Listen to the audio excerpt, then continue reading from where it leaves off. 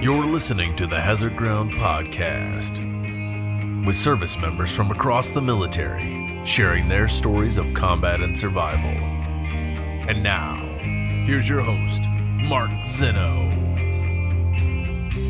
Welcome into the Hazard Ground Podcast. As always, we appreciate you joining us each and every week. Thank you guys for choosing to be part of the Hazard Ground community. Before we get to this week's episode, a couple of notes to get to. Want to remind you guys about our promotion with Amazon. This is the best thing ever. You want to help out vets and veterans organizations. This is so simple.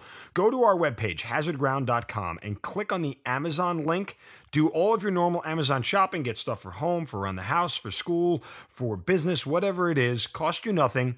You just go to the hazardground.com, click on the Amazon link, and we donate a portion of the proceeds that we get back from Amazon to one of the amazing veterans organizations that we featured on the show. It's the easiest way for you to help out. Again, hazardground.com, click on the Amazon link, and do your normal Amazon shopping. You'll be helping out veterans. This week's episode brought to you by our newest sponsor, Cabela, the world's foremost outfitter of hunting, fishing, and outdoor gear. Cabela provides everyone from the expert hunter and angler to the family looking to get away on a weekend camping trip with the right gear at the best prices. So if you're looking to outfit your next big adventure or just looking for some great gear to use around the house, cabin, go to our sponsors page, hazardground.com/sponsors. That's hazardground.com/sponsors, and click on the Cabela's banner. You have to go through the sponsors page if you want to help out the show and make the most of your next outdoor adventure. Also, click on the Knife Country USA banner on the sponsors page. Same one, hazardground.com/sponsors. Use the code HAZARD1, that's hazard and the number 1, at checkout, and you'll get 15% off your entire order. Knife Country USA has the largest selection of knives, cutlery, and accessories on the internet. With over 30,000 models from over 500 manufacturers, Knife Country USA is confident they've got the perfect item for you. In addition to a tremendous selection, no other company can beat Knife Country USA's commitment to exceptional customer service. Their owner personally guarantees it. One last final note, remind you guys to follow us on all the social media sites, Twitter, Facebook, Instagram, at Hazard Ground, at Hazard Ground Podcast. Look for us everywhere. Stay connected to the show. Keep up with what we're doing, and give us feedback wherever you can, including on those iTunes reviews. We need those the most. And now on to the podcast. This week's guest, a former NCAA Division I swimmer, West Point graduate, four-time Ironman athlete, former Army captain and intelligence officer who dealt with all the scars of combat that you don't see, the mental scars that are left behind. Her name is Carolyn Furdak, and she joins us here on the Hazard Ground Podcast. Carolyn, welcome. Thank you for joining me. Thank you. Thank you very much. All right. So, look, we have dealt a lot with the kind of silent, the hidden scars of combat and battle, PTSD and things of the like going forward. But yours is a very unique story, and we definitely want to hear it all about it. But we always start back at the beginning as to how you got in the Army. Correct. Yeah. Well, of course, from my past, I'm actually a third-generation female officer. You don't see that very often, or at least not when I was back in the military. My mother served for 28 years, and my grandmother served. So I knew at some point that I always wanted to serve in the military. I just didn't know how. And my junior year of high school, I received a letter from the United States Military Academy asking me to come and swim for their swim team. I sadly went to my mother and was very curious why a military academy would be recruiting me. I had my experience or views of movies and television shows at the time was that military academies was where parents sent their delinquents. Yes. So I was quite confused, but she quickly explained the purpose and what the academy was. And so that's kind of how my career got started. Was your mother an officer as well, or was she enlisted? She was an officer. She was a nurse in the Army, as well as my grandmother. Okay, so they knew that side of the house as opposed to just signing up and enlisting. Right. When you were going through that process and you were recognizing what West Point was all about, was it something that you grew to like, or was it one of those things that you were still a little bit hesitant on?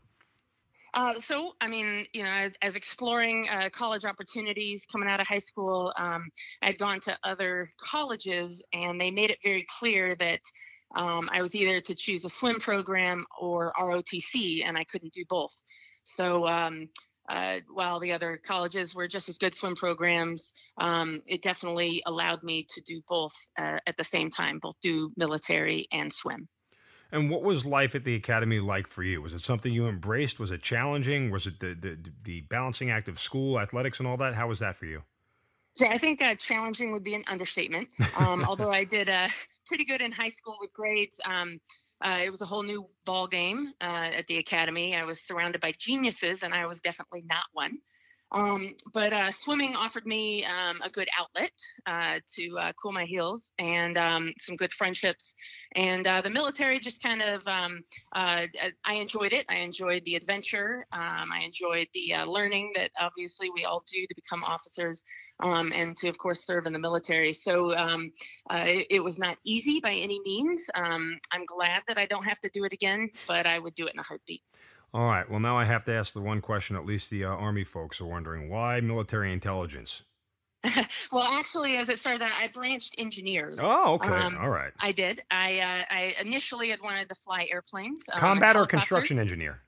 Construction engineer. Okay. All right. Combat heavy is what they called us. Right. But I initially tried to fly helicopters, and my back had scoliosis, so they wouldn't let me do that. So I chose engineers, and thoroughly enjoyed it. But as my time progressed in the engineers, I took up the intelligence position in our battalion. So I was both engineers and intelligence. All right. Now, what year did you graduate from the academy? 2000. Okay. So this was pre 9/11. So where were you when 9/11 happened? I was at Fort Lewis, and we were at our morning physical training, PT, and one of the soldiers came out to the formation a little late, and he said, "Hey, some airplanes crashed into the Twin Towers," and we were all just kind of took it as just another newsreel. After PT, of course, we learned that it was much more, and our base was on lockdown, and that's kind of where it all started for us. What did it mean to you? What was your reaction to it? I think that, as when you join the military, when you sign the dotted line, you always, at least for me, even before I graduated or before 9/11, it was like, well, I was always, I knew at some point I was going to serve. I didn't think it was going to be in war, but I was also very respectful of the fact that when you sign the dotted line, you're basically signing the fact that you may possibly die one day, or be seriously injured in combat. And that's just sort of what you were giving up or what you were honoring by doing the military. So that's kind of what it all came together for me. Were a lot of people around you, your fellow soldiers, officers, leaders, saying, "Hey, we're going to war. This is it"? Because I know there's a certain amount of, and a lot of people in the military, they kind of embrace that because that's what they signed up for, right? They know that the goal of the Army is to fight and win America's wars, and so you're kind of going to get that opportunity to do it. Yeah, most definitely. I think that everyone around me was pretty much prepared. And as engineers, it's a little known fact that a lot of times engineers can often be one of the first ones on the ground, either along with the infantry as we clear the lanes, such as what we did in Iraq for the rest of the infantry and the armor to follow in behind us, or to build the airfields and build the bases that, after the Hasty or the Foxhole bases, basically when you start building tent cities, that's kind of when the engineers come in. And even, with the Foxholes, we'll bring our heavy equipment in as we did for the helicopters in Iraq and built their base up and the berms around them for their Hasty positions. Okay, so how quickly from 9/11, since you're at Fort Lewis, you're already at your first duty station, you completed all of your, BOLC or what do we call it? Engineer OBC? officer. Yeah, OBC. Right, yep. Geez, that I just got really old because I forgot that right off the top of my head. But nonetheless, so you finished all that part. So you were at your first duty station. How quickly do things start ramping up for you as far as getting a deployment?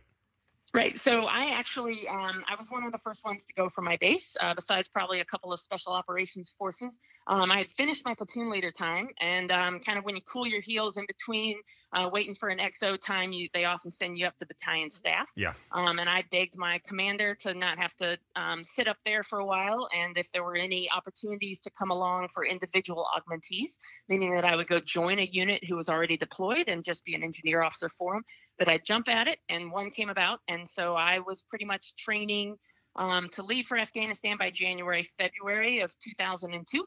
And I found myself there in the desert in about May of 2002. Wow. Okay, so what did your mother say when you told her you volunteered for this? She said, are you sure about this? And my mother actually my mother was a hospice nurse at one point, and she has a very morbid view sometimes when it comes to preparation. And unfortunately, my mother's way of dealing with every kind of stressful situation is to plan. So as hospice nurses plan for death, she planned, in case anybody would come knocking at her door, she wanted them to know where she was. And so thankfully, that plan did not have to come to fruition in my case. Yeah. Okay. All right. So 2002 in May, you're already on the ground. The War on Terror is only 7-8 months old at this point in time. Right. What is your first assignment and mission? Kind of what are you challenged with doing at this point in time? Sure. Yeah. So I joined a unit that had actually been in country since December of 2001. They were one of the first ones there. I was with a civil affairs special forces unit. And our main mission was pretty much following behind the spec op guys that were grabbing the bad guys and setting up towns after they pulled pretty much the leaders, who again were the enemy. If they pulled them out of the towns, resetting them up with whether it be medical, political, engineering, schools. So we were building schools and building roads and building medical facilities for them. And by that, I mean that we were contracting the locals to do that. As an engineer officer, I was in charge of a lot of projects to include a couple of elementary schools and a veterinarian school. All right. So at what point in time, just in the big picture, what point in time you transition to doing intelligence stuff or you don't? Right. So that didn't actually happen until much later. Okay. Yes, it didn't happen on that deployment. All right. Well, and the reason I'm just trying to give the listeners context of how everything goes along, I mean, I guess, sure. How eventful or uneventful was this first deployment? Right. So it, in terms of deployment, it wasn't your standard deployment in my mind. I mean, granted, I was with a special operations unit, and they deal with much smaller forces. So we lived on a street that we had taken over several of the homes, or bought several of the homes, and we lived in houses. It had running water, but you definitely didn't drink it. We lived what would be considered, comfortable in some minds. Now, granted, we had mortars, coming in. I definitely had one or two instances where I found a weapon placed at my chest for the enemy, suicide bombers and whatnot in our daily lives. But I was not living, in a sleeping bag on the ground or on a cot or in a foxhole. So that was the first deployment for me that lasted about 7 months. So what's that like? What's that experience like when you are in that close quarters with the enemy?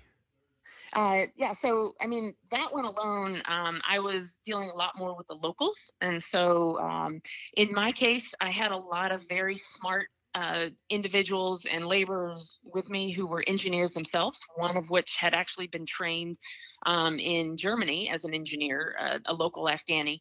And he actually knew 4 different languages and returned home to his country after the Taliban had pretty much been pushed out, at least in early or late 2001, because he wanted to help rebuild his country. And then, sometimes just not knowing who to trust or not knowing necessarily all your surroundings, that you could basically walk out in the street and not worry. That was not a case. There were several times where there was a riot that occurred because I was a female and my face wasn't covered. And the special ops guys and I quickly retreated as not to further rile up the crowd. But it was a different experience than, we'll say, my second deployment to Iraq for the war. All right. Well, let me ask you about that experience. I guess how the stress level gets to you. Did it get to you on that deployment, or was a lot of it just new and you kind of didn't realize how much danger you might or might not have been in certain spots? Right. Yeah. That I was definitely young, and not necessarily having a great time, but I was learning a lot, and the stress was not there on that first deployment. Okay. So then you come home from the first one. You said it was 7 months. So what, that takes us to about the end of 2002? Mm-hmm. All right. Yes. Yeah, I came home right before Christmas in 2002. Well, that must have been nice to spend it with the family, right? Yeah, it was good. Did that kind of recharge you a little bit? It did. And I got to visit all family and prepare. I had actually wanted to extend that deployment. But I got calls from my battalion commander towards the end of that first one. And he said, look, the units most likely go into Iraq in 2003 for the beginning of the war, and we need a company executive officer, and you're the perfect fit because you've been deployed, obviously, to at least the region, and you know a whole lot more than the rest of us. So we'd like you to come on back and take over as a company executive officer. All right. So this was a job you actually wanted, right? Yes, at that point, yes. So you after the holidays, you get back with you start training up. What happens? Right. So by the end of January, we were all packed up, and early February, and pretty much the month of February, we were deploying, and we found ourselves in just across the border in Kuwait, waiting for the obviously everything to kick off for the war in Iraq. And so that basically just training up. We had dozers that were specially equipped with mine clearance and armor protection to clear all the lanes at the border of Iraq. And so when everybody got the go on the 20th of March, my soldiers were there and clearing the lanes for all the rest of the American forces to come through behind us, which include a 10-mile basically buffer zone that both the Americans and the Iraqis had placed after the first Gulf War, which was concertina wire and mines and explosives and anything and everything in between, sort of to beef up that border. So we were clearing all that out, and there was probably maybe at least 24 lanes that we made, and if you can imagine, just major highways through this border crossing. Let me ask you, because you're not the first person we've run into that's kind of was stationed in Kuwait prior to the invasion of Iraq in March of 2003. Did you guys have any idea when it was going to happen, or you were just kind of going day to day, just waiting for a word? It all happened so quick, and we kept ourselves so busy that there wasn't a point, at least in as a company executive officer. Now, it might have been different for my soldiers. It might have been, waiting a little bit more. I was busy the entire time. And before you knew it, it was there.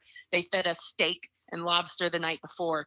For at least for our experiences, we knew something might have been around the corner. And sure enough, we were lined up at the border, and 4 hours before we actually crossed, I was sent to the rear to draw 100 body bags for my company. My company was 120, and that's because the expected casualty rates for our unit alone was well over 70%. We did not know those numbers, thankfully, at that time, and most thankfully, those numbers did not even occur. So, hold on, you got to walk me through this here a minute. So Sure. Are you told you're going to pick up body bags, or they say just go get this, these items we need you to go get? I mean, were you specifically? Right, that's pretty much what happened. I went to the rear to pick up items, and several boxes full of bags is what I asked them what they were, and they said they're body bags. And so, what's your feeling when you hear this? I mean, definitely okay, this is a lot different than the first deployment, and I better keep at least the number that I drew to myself. This is not something that's a good morale boost, but it definitely made you much more aware that this is a whole new ball game. I'm so like naive and stupid. I would have been like, are these for us or for the enemy? Yeah, I think some of that too. It was like, okay, well, there was that belief of nothing can happen to us. We're the Wild Wild West, and we're going to take control, Right. and this will just be for all the ones we pick up along the way. Well, I'm just sitting here going, oh, so we're going to kill 100 people. All right, good, thanks. All right, Right. good to know. Because I was going, maybe this isn't enough. Maybe we need more Right. than these. All right, well, that's got to be a little bit unnerving. I mean, you didn't tell anybody else? Did you keep that with you by yourself the whole time? You didn't even tell like another officer, another friend? Right. Anybody? I don't think the topic really came up again until probably when we were almost done with deployment and we were going through all items. And I said, oh yeah, I picked some of those up right before the war started. And not too many people knew about that. And That's crazy. I could have never kept that a secret. right. I think that you just get so involved with everything else that's going along that you just, take it and go with it. And you thought, well, I'm not going to need these. This is not going to be a part of my unit. And actually what ended up happening is since then, obviously over a decade later, I spoke with a colonel who's retired now, and her main job as G1 in the Army, not VG1, but part of the staff, was to prepare units for backfill. And I mean, alone, they said they had, dozens and dozens of colonels ready to backfill the expected loss of battalion commanders and those positions. So you can imagine just the numbers that they thought might occur. They were preparing basically. You always want to prepare your best and be well prepared. So they were ready for a World War II type scenario. That's crazy. I can't even fathom it, because I just remember how much relative ease. And how yes, like 10 exactly. weeks. We were at and I think that's what you want. And that's definitely, but you want to be prepared in case it were to go any other direction. We definitely were not going to be caught down with our, hands in our pockets. So that was good. In some ways, I feel very good about the preparation that went into it, at least initially there. I mean, yes, I applaud the preparation, but part of me is just like, there are so many egos and big swinging guys and bravados in these rooms that plan these things that, yes, we expect casualties, but the idea that they were attaching a number and a casualty rate to it before the first shot was even fired, to me is almost like it's inconceivable, because I didn't think that's how they planned. That had to come from somebody else on the side going, you might want to think about what happens if this thing goes bad. Right. And thankfully I was not part of that kind of staff. Okay. So I was grateful for the role I had. Well, can I ask, did you ever have to open any of those bags? I personally did not. But I mean, your unit did? Yes. Okay. Was that what's that feeling like for you at that point? For our unit itself, it didn't happen till much closer towards the end of the deployment, on that deployment. And obviously, as officers, you feel, or at least as any kind of leader does initially, is that you could have prevented this. There were things, you're second guessing everything you did. And then, of course, the human part of it is, this is someone back home that now, a mother has no child, a wife or husband has no spouse, a child has no parent. And that's when reality sets in, much, not even counting this is your peer that you just lost. When you look back on it, were those moments bigger in kind of what happened to you than you gave them credit for at that moment? Most definitely. Again, you compartmentalize it, you stick it away. It's you got to move on. You got a mission. You're a leader. You got to take lesson and keep going. And when you step back and talk about it, I mean, even just one of these deployments, or even a month over in one of these combat zones, is enough probably to last a lifetime for anybody, or much more than you would ask for anybody that some have even experienced. So. Yes, I would put it away so that I could go on. But I think in my case specifically, it was the culmination of everything on top of everything on top of everything that kind of brought me to the point on my third deployment where I had so much problems. Well, and everything's cumulative. I don't think we realized it at the time. In compartmentalizing everything, it's almost like just you take one compartment, but then you stack another compartment on top of it and another compartment on top of it, and you keep going on and on and on. And eventually that weight starts to become such a heavy burden that the only way to let it go is to uncompartmentalize it all. Correct. Yep. All right. So you started the mission clearing roads, started the deployment rather clearing roads. So what goes on during the rest of the deployment while you're there? Right. So my company specifically got attached to a Apache helicopter unit. And we basically were their ground support. Now, being combat heavy engineers, we have lots of resources. We do a lot of different things. We have people that build, structures, and we have plumbers, and we have electricians, and we have your basic earth movers, the one that moves dozers and can drive just about anything, possible. And then we have mine clearance. So we have several different, roles that we can play.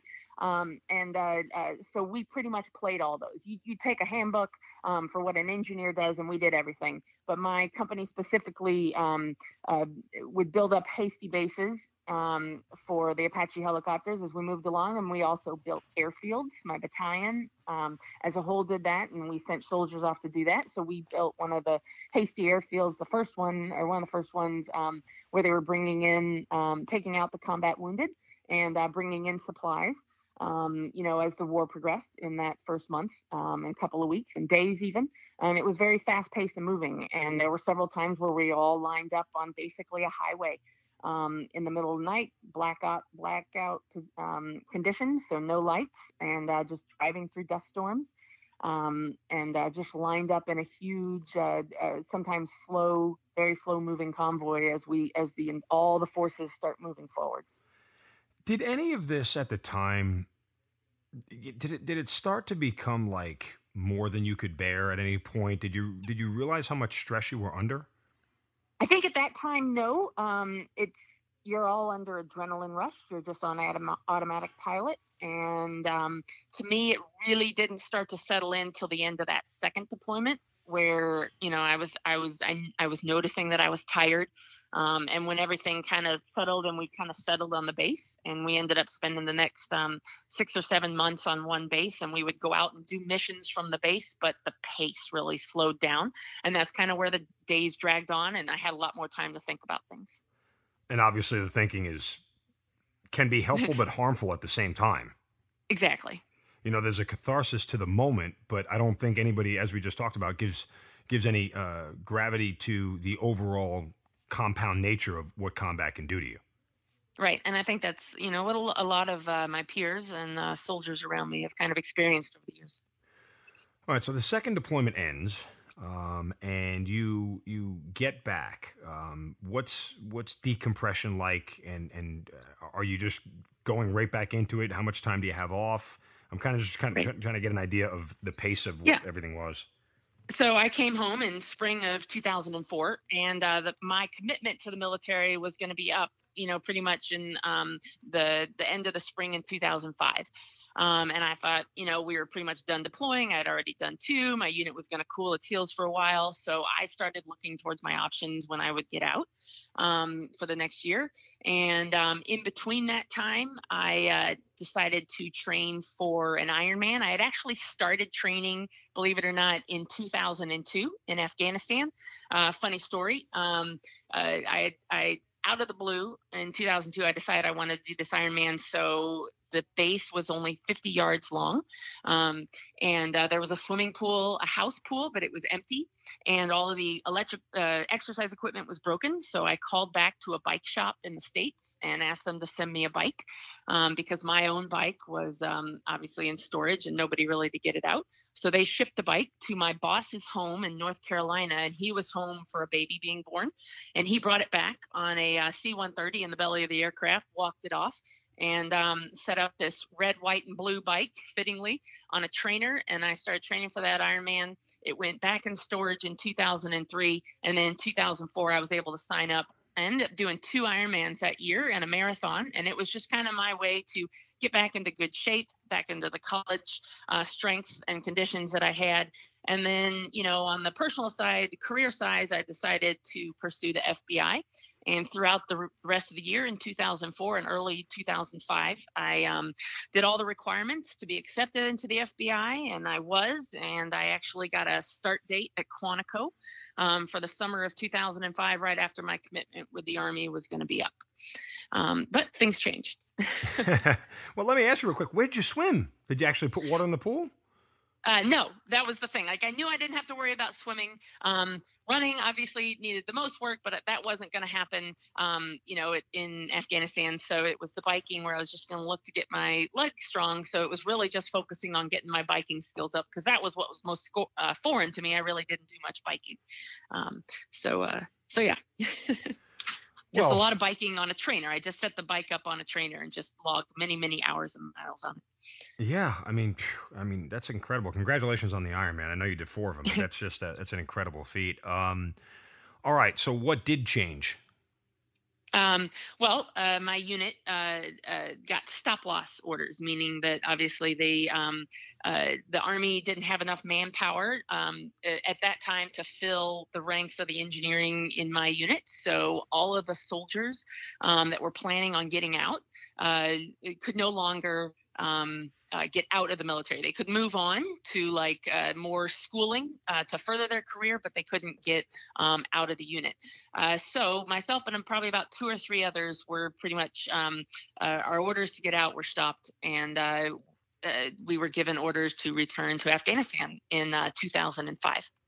We know they were lying about that stop-loss stuff because anybody who was in Iraq saw 140,000 people there, and half of them weren't doing anything. But that's a whole different discussion for a different day. Generals, they like to have and not need, than need and not have. Right. So, but I just a side note, again, I literally, that's how the troop surge there got up to 140,000 soldiers. And literally, you did not need that many. You didn't even need half that many to do what we needed to do. But anyway, as I said, different discussion. All right, so you get orders to go back to Afghanistan. Are you, at this point, are you angry? Are you upset? What did you tell the FBI? Right. Initially, I was kind of frustrated because I'm someone who plans meticulously and, OCD kind of plans. So this was definitely a disruption.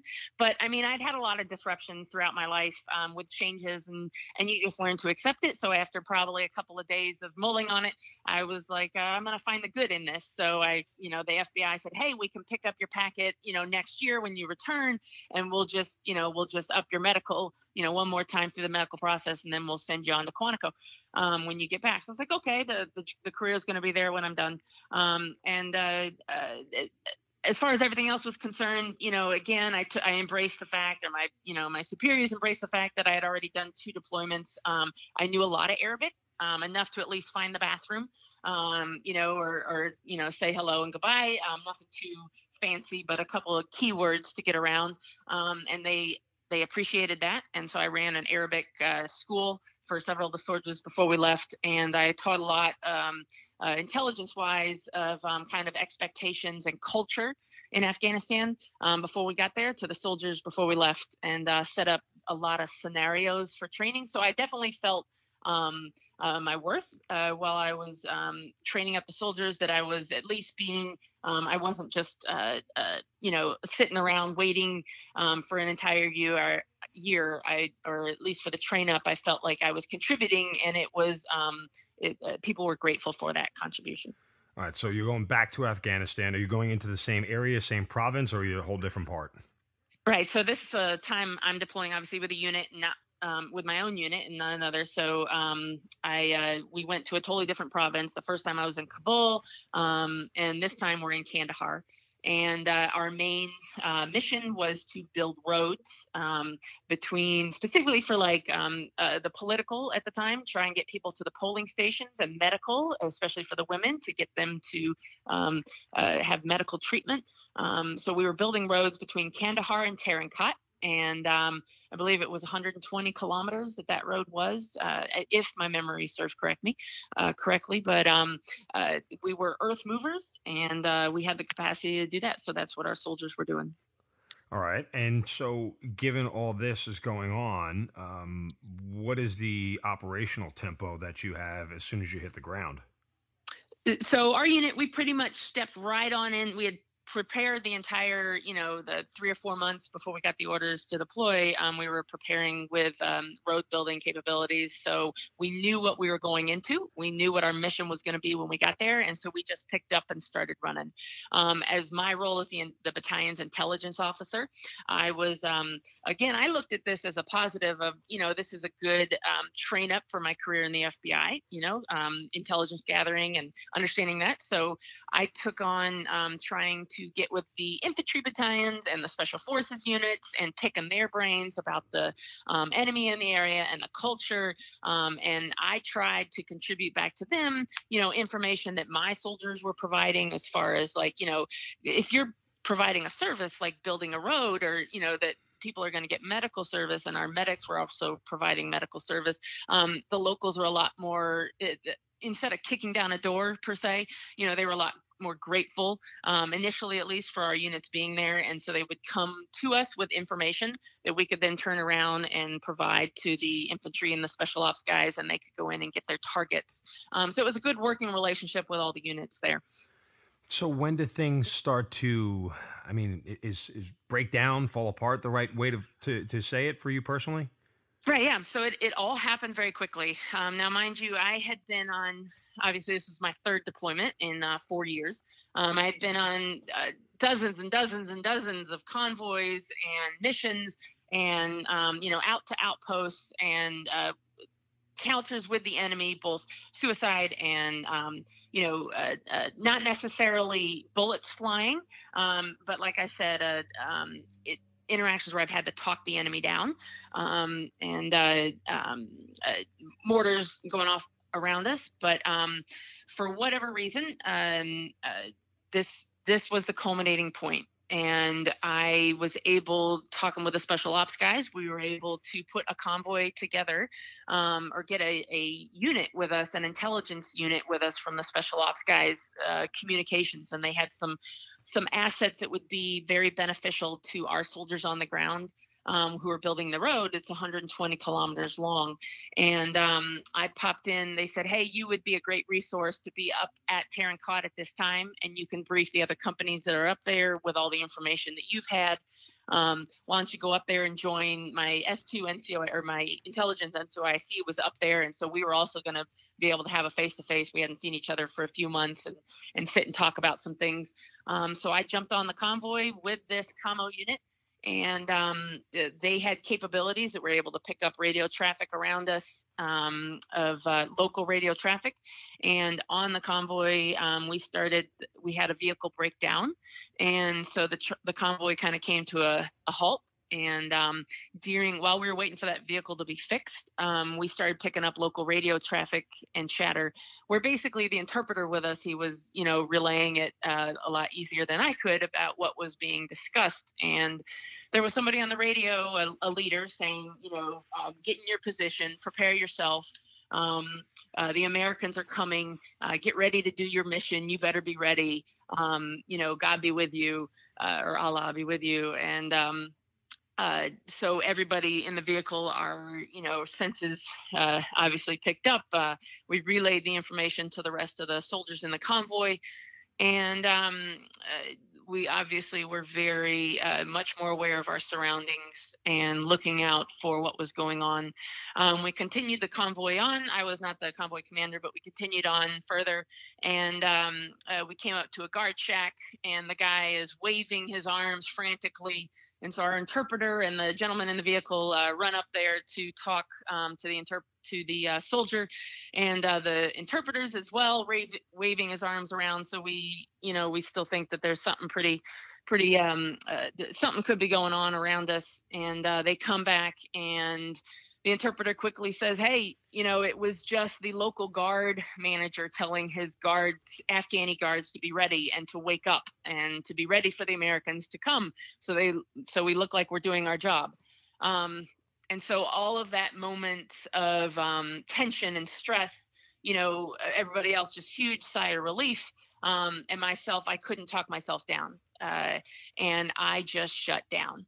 And for a simple convoy and a simple radio conversation, but I just couldn't talk myself out of it. And at that moment in time, I suddenly became no longer effective. I was quiet. I was scared. I was paranoid. And I could no longer lead, the soldiers around me, or even effectively communicate with the soldiers around me. And that pretty much is where my troubles began. So, can you remember people trying to interact with you at that moment, or asking you, are you okay? What's wrong? Can you describe any of that? Oh, yeah. Clear as day. I remember everything. It wasn't like I blacked out or was physically unable to move. I just was, mentally unable to bring the paranoia out from around me. And, obviously the soldiers around me were concerned. The commo guys from the special ops units were definitely, they could pick up on something. They'd obviously been in, a few more scenarios than, or at least dire scenarios than some of my soldiers had, and they could even pick up on it and were very cautious, and brought me, when we got up to the base in Tarin Kot, they took me to my NCOIC and to my commander up there, who was my XO at the time. And, they could see that something was wrong. I wasn't as communicative. I wasn't my happy-go-lucky self. I was just very quiet. And they turned around and just kind of kept a close eye on me. I tried to shake it off that night. I didn't sleep at all. And my mind was just racing, and I just felt like a failure. I felt everything you could possibly imagine. Just scenarios were running through my mind as to why couldn't I, why was I being such a poor leader at this moment? And what had I done wrong? Even though nothing had happened, my mind was just running every scenario. I tried to go out on the next mission where we actually went down to the road project, and the communication guys set up all their equipment to pick up any chatter or do anything else that they needed to do to relay back to their guys. And at that point, I just I was ineffective. I stood out, or I pointed my weapon outside the window, and I pretty much was a ride along. And I wasn't effective either as a leader or even as a soldier at that point.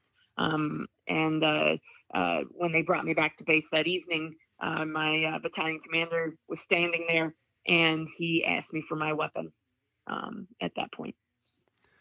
Any feelings of embarrassment? Even to this day, doubt, self-doubt, and embarrassment. Like, this was, to everyone, who had been around me, and even to all my scenarios or all my different deployments, that this was something that, this was not something that should happen. I felt like a total failure. Yep. When your battalion commander asked for your weapon, was that a wake-up call? Was it like, what was going through your head? I think at that point, I almost resounded like this was going to happen. I just kind of knew. I knew that I was no longer effective. I knew that everybody was worried about me. I knew that I couldn't snap out of it. And there was a lot of people concerned. And so I think at that point it was inevitable. I was just waiting for when it was going to happen. So where do they send you next? So at that point, they took me. I was we took a quick convoy back down to Kandahar. And in Kandahar, they took me to the medic tent, and they just put an IV on me and watched me for 24 hours. They were hoping it was, dehydration.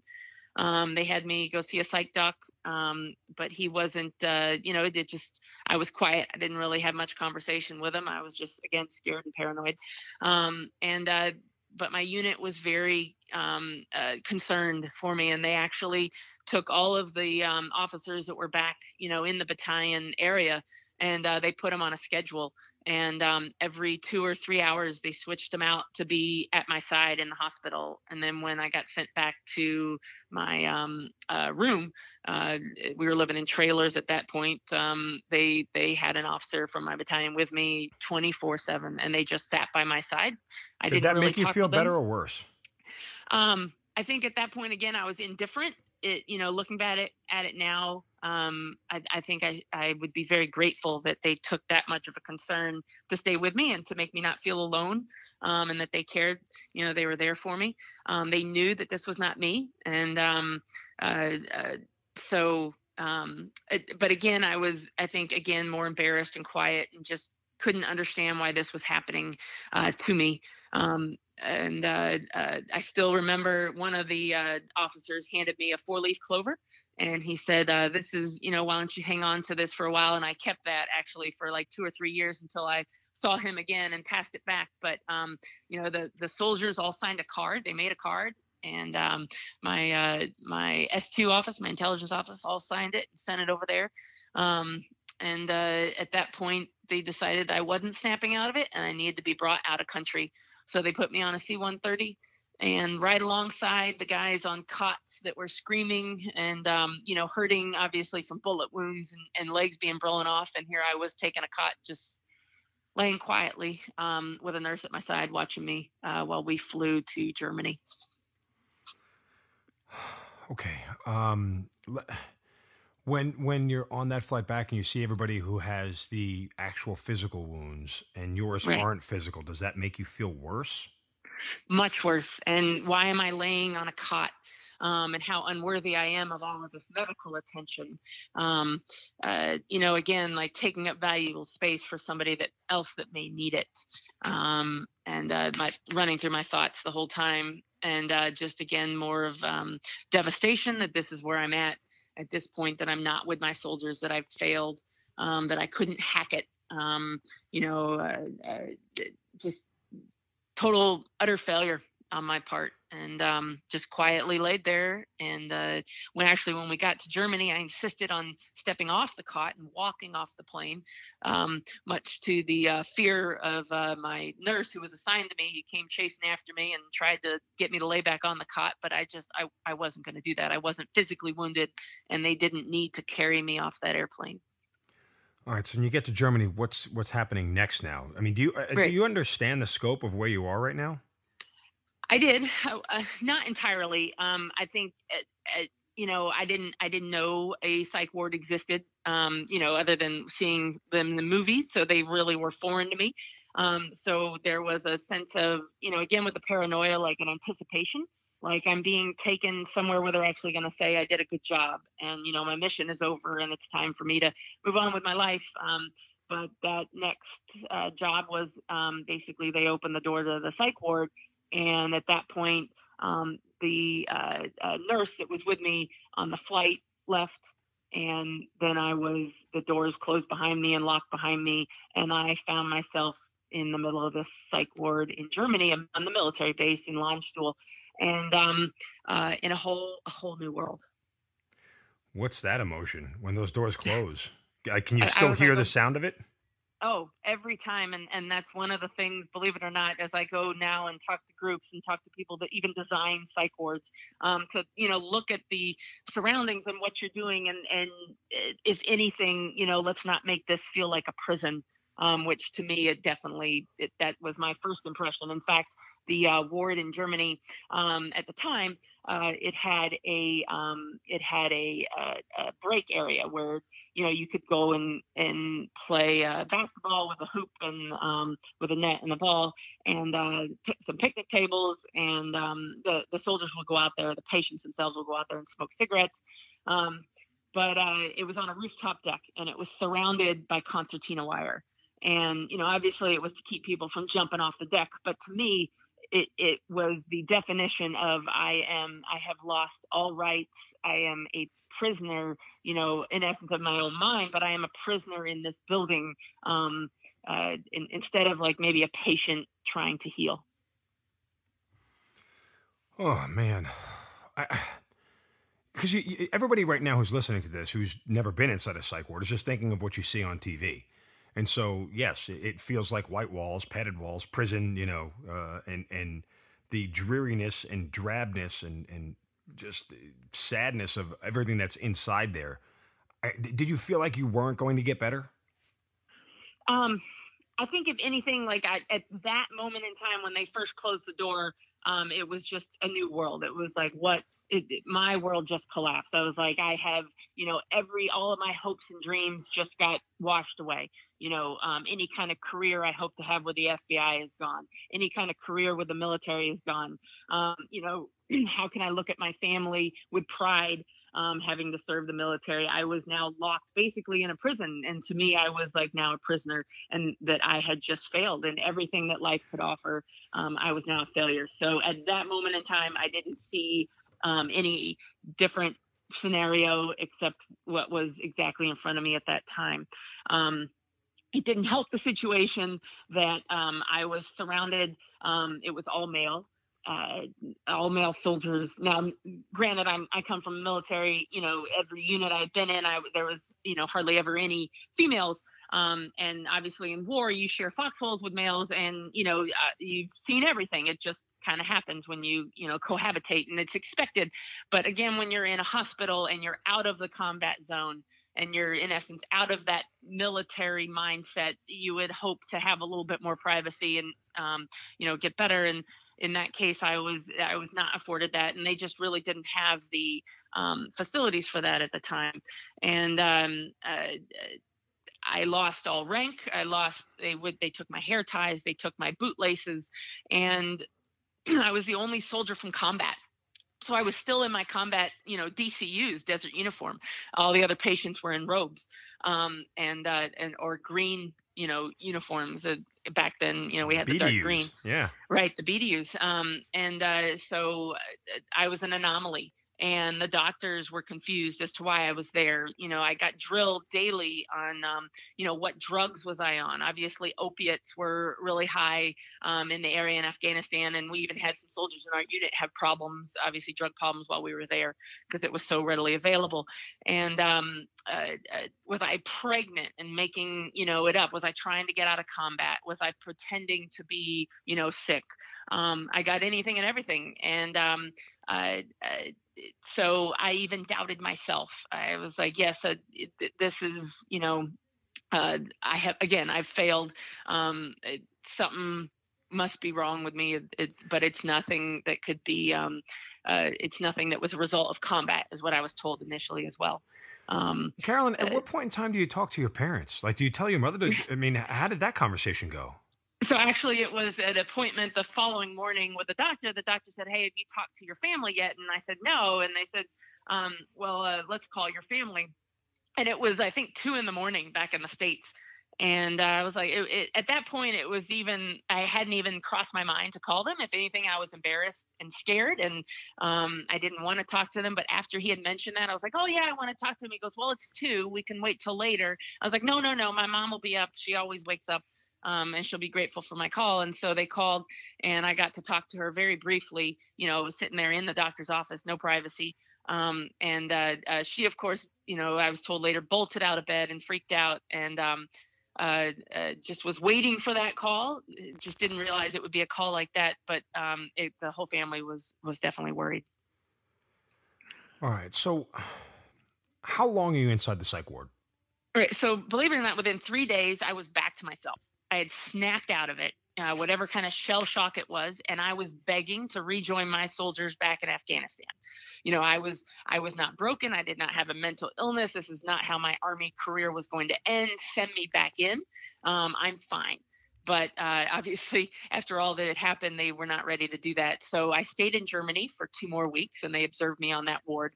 And then they sent me back through the military transportation system, the patient system, where basically you're just, a number categorized based on the severity of your illness for when you can catch a flight. And I had to cool my heels on the psych ward during that time. And so I caught the flight back to Walter Reed. And then in Walter Reed, there was a fresh new set of doctors, and they wanted to observe me. So initially, it was supposed to be for about 2 weeks. And then they were curious. So they observed me, a little bit longer.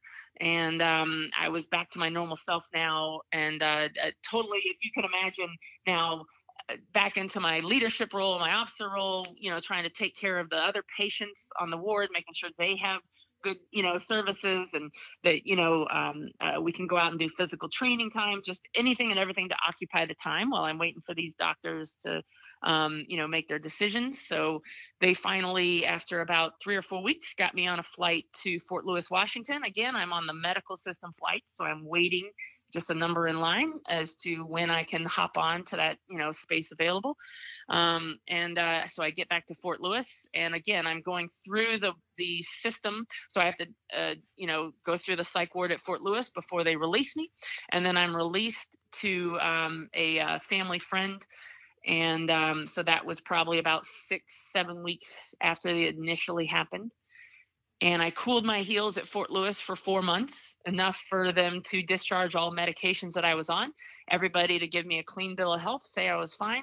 And they, much to my request, they sent me back to my unit in Afghanistan. So I got to rejoin them in September of 2005. Wow. And so right. when does your unit return back home? They were still there. They were spending, it was an entire year-long deployment. So we had left in, I guess, March, I think is when we had gone, March or April. And so I was there through about June or July, about 2 months in country, came home for about 4 months, and then rejoined them in September. And they were there until April of 2006. Gee, that's funny. That's when I left the first time. That's weird. So how critical was that to your recovery that you got to go back and finish? To me, it was a sense of accomplishment that, or at least I tried to finish. It was, I can beat this. See, I don't really have a mental illness, because they had told me that there's no way that, some of the doctors, that there's no way that war did this to me, that this was not a result of anything traumatic. I didn't have PTSD. I didn't have any of that, that this was solely my makeup, that I had I must have had a history of mental illness. I must have had a family history of mental illness, that was why all of this happened to me. And it just, nobody in my family bought it. I didn't buy it. The doctors eventually said, yeah, that can't be it. It was just a fluke. You were dehydrated. It only lasted 3 days, but nobody really understood what it was. They called it brief reactive psychosis. And it was done. And I lived 4 months without anything happening and off the medicine or any of the psychiatric medicines. They let me return. And I was good for about 3 more months. And then in December, this time with not a stressful situation at all, I suddenly found myself back into the same valley in my mind. I was back in that valley again on that convoy, and I was again locked in. And I was no longer effective. And even though when I went back for that return trip to my unit in Afghanistan, they didn't put me back in the intelligence role. They put me in a supply shop. So I was pushing bullets. But it had happened again. I didn't even leave the wire, but I just, I shut down. And so this time they quickly evacuated me out. Medevaced me out, got me to Germany, spent a couple of days there, got me to Walter Reed, and then I ended up cooling my heels at Walter Reed while they medically processed me out of the military. Were you brokenhearted at that? Absolutely. I mean, this was, I wanted to get out of the military, but not this way. This was, so embarrassing. I got an honorable discharge, but to me, it was just a failure. It was, that now I had this on my record. I could no longer, in my mind, I could no longer apply for the FBI. But it also was for me, it was a opportunity to, show everybody that they were wrong. I didn't have a mental illness, so I was going to prove that I could do this same job. So I signed up with a company, Raytheon, and we did engineering and intelligence work, and I kept my top secret clearance. I disclosed everything that had happened to me, my security clearance records, and got approved for, keeping my clearance. So I went on and moved to Washington, D.C. and started doing the exact same thing in the engineering and intelligence role, but at a desk. But still doing all the analysis and the reports and the reverse engineering that I had done in the military. Now, part of me feels like because PTSD wasn't something we talked about in 2005 and it was a stigma, and even to this day it's still a stigma, but, it just wasn't something that we ever bothered to lend any credibility to. So I almost kind of get the reaction of the doctors at that point in time. Obviously, we know We've learned a lot more about it and what it can do, but what is the actual diagnosis? Do we know? Do you know? Well, so, this is kind of probably what brings me to the point that I'm actually talking to you today is, I then, after I got out, I went on to DC and I tried to do this on the outside world without all the stressful bullets flying over you and mortars blowing up and losing your comrades, face to face. I had, left all that behind and everybody thought I was fine, but, it reoccurred and it would reoccur again and again where I would be absolutely fine and then shut down. And not sometimes with a stressful event and sometimes without a stressful event. And I would be locked in is what I called my episodes where I just couldn't communicate effectively. I was paranoid and I was very quiet. I didn't have the typical rage that presented with PTSD. I was medically discharged from the military with a diagnosis of PTSD. But they probably went through 10 different diagnoses over the years. And actually it was a decades-long journey of trying to figure out what it was. And I happened upon, a nurse practitioner in the VA that took a very strong interest to my case. And she attended a continuing education lecture and at her lunch hour. And it was taught by a doctor named Rafat El-Malik. And he basically is world-renowned, very respected. And she says he even has groupies. But anyhow, she said that, she thought he would be interested in my case because nobody could say what it was. Again, it didn't present, over the years, it didn't present, the typical symptoms of PTSD. It didn't fall into any category. Eventually, towards the end of it, they called it NOS, or not otherwise psychosis, not otherwise specified. They just didn't know. And the medications they used didn't help or stop the symptoms. And they actually, supplied me the same medication year after year after year, provider after provider, because the provider before them had used it. And I had tried every technique possible, but they just couldn't figure out what it was or how to stop the symptoms. And she said that this doctor might be interested in my case. So she told me to reach out to him. And he was a doctor at the hospital where I worked as a physical therapist. After I got out of the military, I had actually gone back to school, and the vocational rehab program supported the efforts. And I got a doctor in physical therapy. And I was practicing at University of Louisville. I still am today. And I went to this, I wrote him a letter, bottom line up front. We all know how important people's time is. And so I summarized everything I could as concisely as I could in one page. And I dropped this letter off at his office at noon, and he called me on my personal cell phone, on his personal cell phone at 6:00 that night. And it all came to an end. And he said, I know what this diagnosis is, but better yet, there is a medication when it is dosed correctly that can treat it. And now I am 4 years later without having these episodes that have literally stopped my life just about every year or every other year. And I am now able to, hold a job and raise my family. And now I travel the country talking about this diagnosis. He wrote a research paper that got published in the American Journal of Psychiatry on the topic, and it's called it's basically the name for it is cycloid psychosis. And it's the medication he prescribed or suggested my VA provider prescribed is Lamictal, which is a medication that's used for seizures. And it's been used in the psychiatric world for a long time. But the dosage that he talks about is outside of necessarily what the drug company that created it suggested to the FDA. And because U of L is a research hospital and VA is a research hospital, and they were able to provide the research behind why a different dosage would be effective, they were able to get approval for it. And I have now been 4 years symptom-free.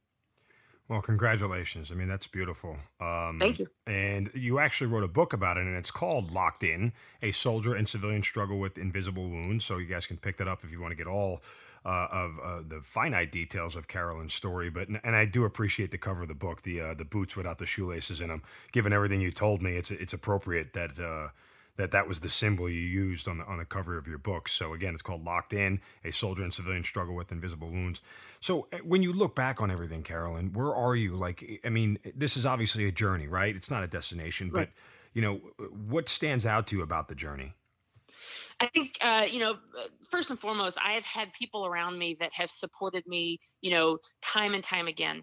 And I realize that I am, an anomaly a lot of times in that case where, I've had a lot of people who have just been there for me and who have made sure that I wouldn't give up. But I think also, most importantly, I didn't push them away. All too often we push those loved ones away because we don't want to burden them or bother them. But I humbly accepted their help and let somebody else take control. And, I have a loving husband and 2 boys that are wild and crazy. But they're by my side and they support me.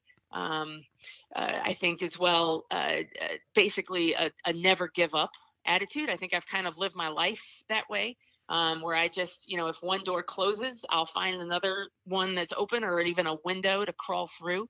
I'm not going to let anybody else decide the kind of life I'm going to live. And I'm going to, try and live life to the fullest.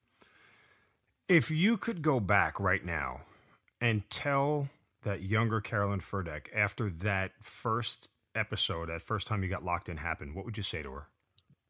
Well, I've never been asked that before. I think that if anything, you just need to take a break. You need to sit back and cool your heels. And as much as you want to just go forward and move on as if nothing had happened, this was pretty serious, and this is defining in your life. And if somebody's trying to tell you something, somebody's trying to basically, whatever your beliefs are, somebody upstairs is saying, is your mind, this is enough. You need to slow down. Do you think that because of who you were and the way you were made up and that attitude of always going forward, almost it ended up being a debilitating thing, as you almost were in a struggle with yourself that you could go forward and your mind was telling you don't go forward kind of deal? Right. I think in that initial, that return, the want to return to go to the deployment, that definitely was a factor.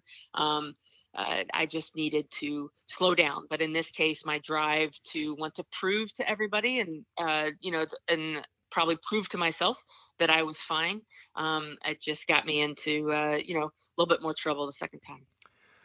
Well, Carolyn, listen, I know that your journey is one, and even if, you are a person who can say you're, quote, cured, obviously, I would assume that this still is, your past is still part of who you are every day. Even if you don't have locked in anymore and it's not part of your everyday life, I know that it has never escaped you. And for that, I wish you nothing but blessings and continued good luck as you continue to live your life the way you want to on your own terms. But also, it's a great inspiration to all of us, and especially those who are more commonly struggling with PTSD, that there is help out there and there is a solution and that there is a way.